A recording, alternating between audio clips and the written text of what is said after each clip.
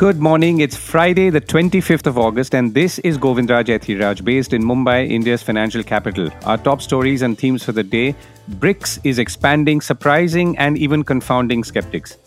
Foreign direct investment and foreign portfolio investments are slowing down. What options does the government have?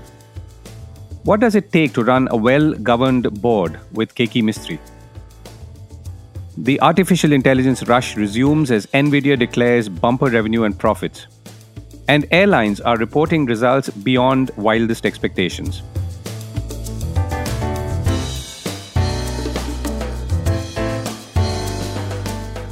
This is a core report with Govindraj Ethiraj. BRICS has more members. It's an acronym which has come in for some criticism, if not ridicule, but despite everything, it's still expanding. Brazil, Russia, India, China, and South Africa, the countries announced on Thursday that the awaited expansion of the grouping will go ahead. Iran, Saudi Arabia, Egypt, the United Arab Emirates, Argentina, and Ethiopia will join BRICS, said South African President Cyril Ramaphosa. The 6 countries are expected to become members starting 1st January 2024, and then there are more who are wanting to join but have not yet. Through this step, the faith of numerous nations in a multipolar world order will become stronger, said Prime Minister Narendra Modi, welcoming the expansion in the 5-nation grouping. BRICS is an acronym that started as BRIC, that is without the S, in 2001, and was coined by Jim O'Neill, then with Goldman Sachs, and as a term for Brazil, China, India, and Russia. Later in 2010, South Africa was added to BRICS. Jim O'Neill, who I met in Goldman Sachs some years ago, said that the global economy would be dominated by the 4 BRIC economies by 2050. And the main reason for this claim was that China, India, Brazil, Russia, and South Africa were ranked as the fastest growing or amongst the fastest growing and emerging market economies for several years. Now, things have changed.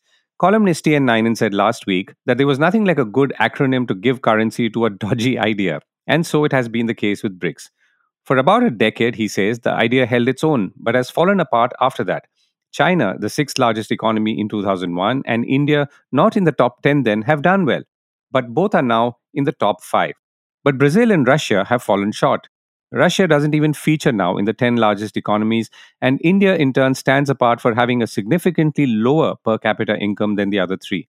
Interestingly, but not surprisingly, China is jostling to build BRICS into a counter to G7 and even bring in countries like Pakistan, according to reports, something that India is obviously resisting. According to T.N. Nainan, the idea has even less chance of succeeding than the G15 group of leading developing economies, which existed desultorily for a quarter century with a similar objective, but then became defunct a decade ago. For BRICS to take its place is problematic also, since neither China nor Russia is a developing economy in any meaningful sense. All they are is anti-West, says T.N. Nainan. In that sense, BRICS is in danger of becoming a vehicle for Chinese diplomatic thrust, something that we and our policy wonks back home have to think much about. Markets and around. The Jio Financial stock got slammed for the 4th day. Now, this is the point in the match where you wonder if a batsman can actually hit 6 sixes of all 6 balls. And how long will Jio hit the 5% lower circuit, the maximum it's allowed to go? Anyway, I guess we'll now find out on Friday. The Sensex moved quite wildly on Thursday, dropping 732 points from the day's high to finally end with a loss of 181 points at 65,252. The NSE Nifty 50 was up and down too before settling 57 points down at 19,387. India's big capital expenditure challenge. The government of India has ambitious growth and investment plans, much of it infrastructure-led. These span roads, railways, ports, airports, and so on. The interesting thing is that government expenditure or plans for it also is triggering private capital expenditure, whose proposals now are at a 9-year high as per Reserve Bank of India data. So the fact that government and private expenditure intentions are moving together is the good news. The not so good news is that foreign direct investment has slowed, as we mentioned yesterday. It has declined 16% to $71 billion in the last year and has declined 22% in the first or last quarter of this financial year to $18 billion. Foreign portfolio investment is falling as well by about 33% in the last quarter, though portfolio investment, as we've discussed many times, follows a slightly different path and could bounce back suddenly. Not so the case with direct investment, which tends to be a little more linear in growth. So, where does this leave the larger economic growth question for India, particularly since investment at a certain clip is key to drive it? To discuss this, I reached out to Ashok K. Bhattacharya, editorial director at the Business Standard and also columnist and author of a recent piece titled Nurturing Capex with Foreign Investments Declining, It is Necessary to Maintain Growth in Government Capital Expenditure. I began by asking him how he was seeing flows of all kinds. Right now, the government is certainly under some sort of popular pressure from electoral considerations point of view to spend more under various schemes and projects. Now, part of those projects will be under the capital expenditure segment, but part of those expenditure will also be in the revenue schemes, in a sense that if you are extending the free food grain scheme under the public distribution system beyond December, the expenditure may be small, but it will be a permanent hit to your overall expenditure, revenue expenditure. So, right now, if the government is committed to a fiscal deficit of 5.9% of GDP in the current year, and if it wants to stay committed to that, then the pressure will be on other expenditure to be curtailed. Now, the fear is that maybe the capital expenditure side can take a hit. Now, if that takes a hit, my worry is the benefits that you had seen so far in the last year or so, where private corporate capital expenditure has gradually inched up in response to the government spending more money on the capex, that may slow down because if the government does not spend money, then the private sector will also not be enthused to reciprocate on those sectors. I mean, if the government slows down its expenditure on the railways, let us say, then there are a lot of down the line railway component makers, the railways project suppliers, they will be adversely affected. So that's the real fear. And this fear can get worse if your foreign direct investment is also coming down, which the RBI data for the first quarter of the current financial year shows that it has come down by another 20 or 28%. So that is the dilemma that the central government faces right now. Let me say that the states also face a similar dilemma because the states are also doing quite well on their capital expenditure. And if they don't feel encouraged to spend more on capital expenditure, I think the entire investment and growth cycle may get damaged a bit. And that is the real fear. So, AKB, it also looks like private investment, on the other hand, which is by companies, is going up. Yes, you are right. This is the redeeming feature of India's capex program, the government's capex program. What is happening, I understand, is that the government's capex program was launched with a lot more money, I would say, from 2021-22, post COVID.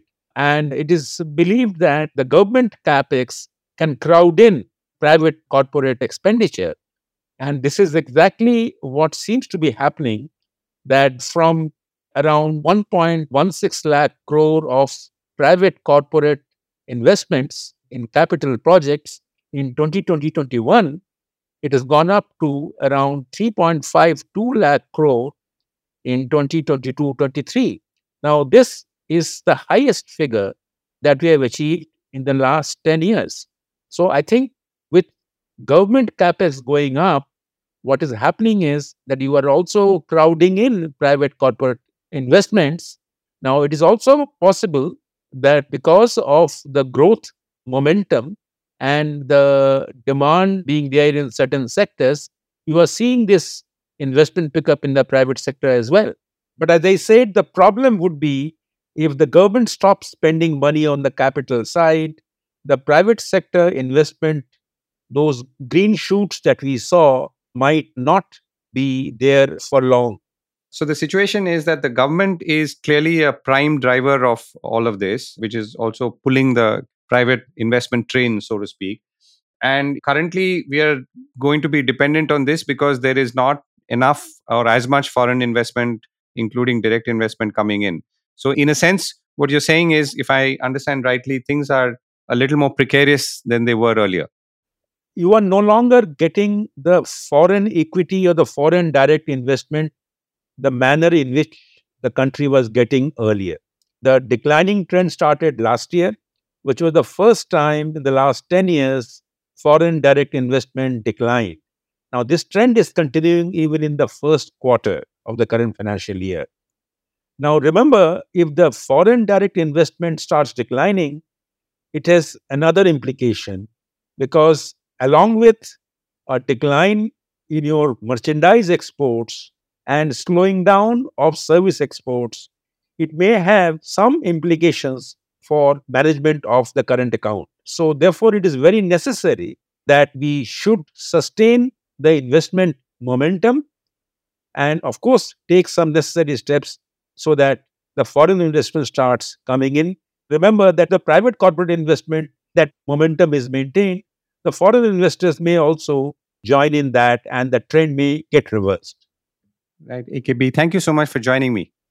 Thank you. Thank you. Governance on Indian boards. Governance on boards, in this case Indian companies, is a sensitive subject. One view is that a few bad cases are getting blown out of proportion by us, that is, those of us in media. It could also be argued that the cases that are being reported are getting proportionate mention because they're so high profile. And since they're so high profile, they usually tend to cast aspersions on other companies as well. I put the question of why board governance in India was so weak to K.K. Mistry, now independent director of HDFC Bank and until recently vice chairman and CEO of HDFC. He lobbed it back to me, saying that media was blowing a few cases out of proportion. I then asked about the very public spat between the Adani Group and Deloitte, no names were mentioned by the way, and asked what should a company do if it disagreed with an auditor's findings. Mistry's answers follow, but there are several other insights that you can hear tomorrow on the Core Report Weekend Edition and what he expects from a board when he joins on. Mistry sits on several boards, apart from HDFC Bank of course, and they include companies like TCS, Great Eastern Shipping, and Torrent. No, I don't think that's the right way to do it. I'm sure there is a way of convincing the auditor to your point of view, or at the end of the day, you accept what they are saying and put a qualifying note saying that we do not agree with this view. In our view, this is the way it should get done. But finally, the accounts have to get signed. So to get the account signed, first you make every possible conceivable effort to convince the auditor. 99 out of 100 times, you will be able to do it, if you're right. Theoretically, if you're not able to convince them, then my advice to the company is adopt what the auditor is saying rather than getting a qualification in the accounts. And you can put your point of view in public domain saying that whilst this has been done because the auditors wanted it, you personally think this should not be done because of this reason. It's over to Wall Street now, where the top performing stock in the S&P 500 this year is Nvidia. Chip maker Nvidia's revenue in the latest or second quarter more than doubled to $13.5 billion from a year ago. Net profit for the company's second quarter was also at $6 billion, surpassing forecasts. Moreover, the company is saying that business is actually growing faster than expected thanks to ever-increasing demands of computing needs for artificial intelligence.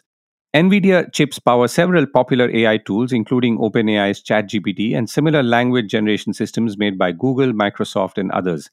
Nvidia has invested in making chips and software for AI for more than a decade and has no competitors who can yet match it, says the Wall Street Journal. The race is on to adopt generative AI, Nvidia CEO Jensen Huang said, describing a new computing era where companies are transitioning from general-purpose computing to digital infrastructure geared for AI. Bumper profits for airlines. On aviation, whichever way you look at it, this has been a bumper year or two. This may not be so apparent in India, where one airline, Indigo, is evidently walking away with most of the industry's profits, but that's not the case elsewhere. Qantas, the Australian airline, reported record earnings despite billions of dollars being spent on Boeing, Airbus jets, returning $324 million to shareholders, and even giving $320 worth of travel credits to its entire rank-and-file workforce, Bloomberg is reporting. Qantas turned in profits of $2.47 billion for 22-23 after losses of $1.86 billion the previous year. And finally, Qantas donated more than 1 billion loyalty points to frequent flyers. The gesture was meant, the airline said, as a thank you. This obviously comes after the peak of the pandemic in 2020, which pushed Qantas, as it did to many other airlines, to near bankruptcy. The post-pandemic demand has been so strong and so long that prices are staying sky high, something anyone traveling west from India would know and has known for the last 2 to 3 years now. Qantas and many peers are pricing tickets at levels unthinkable before the pandemic, says Bloomberg. Flying Sydney-New York return with Qantas in business class, for instance, can cost more than $12,000, says Bloomberg again.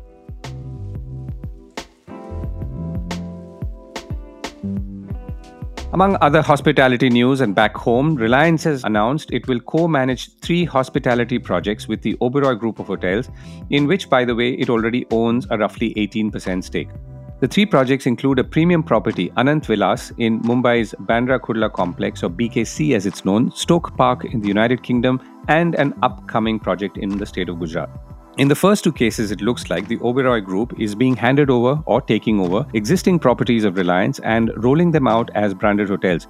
Whether they were both originally planned to be hotels in this form or this brand is not clear to me, at least the property in the United Kingdom. Oberoi already has a Trident brand property in the Bandra Kurla complex and, of course, has its famous South Mumbai or Nariman Point properties. BKC is Mumbai's new business district, and Anant Vilas would be a premium property like its Vilas properties in Udaipur, Jaipur and so on, but those of course are resorts, and this is in the middle of the city.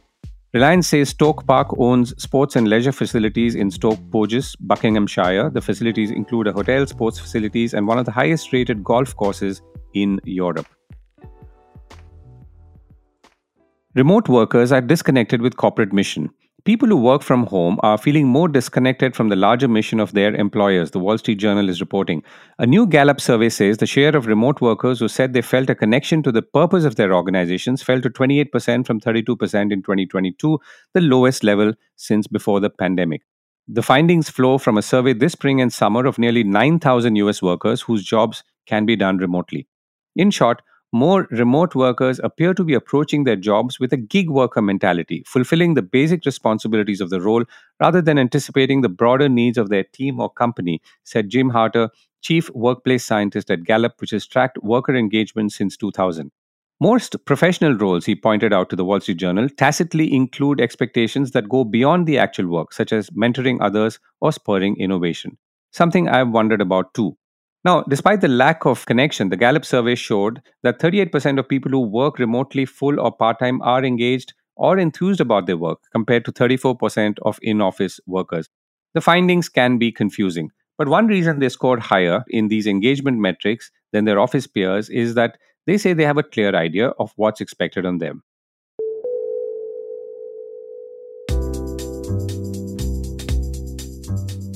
And before I go, tennis legend Rafael Nadal is Infosys' new brand ambassador as part of a 3-year partnership, the Bangalore-based IT major said. Nadal will be ambassador for the brand and Infosys' digital innovation, the company said. I love the way Infosys has brought its digital expertise across industries to the global tennis ecosystem. It has transformed the tennis experience for 1 billion global fans and truly empowered all players on the tour with analytics that they could have only dreamt of a few years ago, Nadal said in a statement. As part of this collaboration, Infosys and Nadal's coaching team are developing an AI-powered match analysis tool. A personalized tool, it will be available in real time to Nadal's coaching team to simultaneously track insights from his live matches when he's back on the tour along with data from his earlier matches, the company said.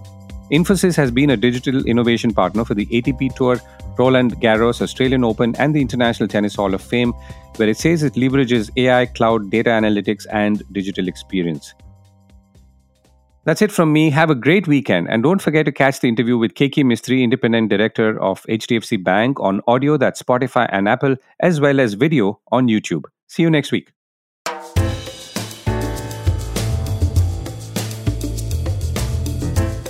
This was the Core Report with me, Govindraj Ethiraj. Do stay connected with more of our coverage at the Core. You can check out our website or sign up to our newsletter at www.thecore.in. That is www.thecore.in, or follow us on LinkedIn, Twitter, and Facebook as well. Now, we would love your feedback on how we can make business more interesting and relevant to you, including our reporting on India's vibrant manufacturing sector. Write to us at feedback@thecore.in. Thank you for listening.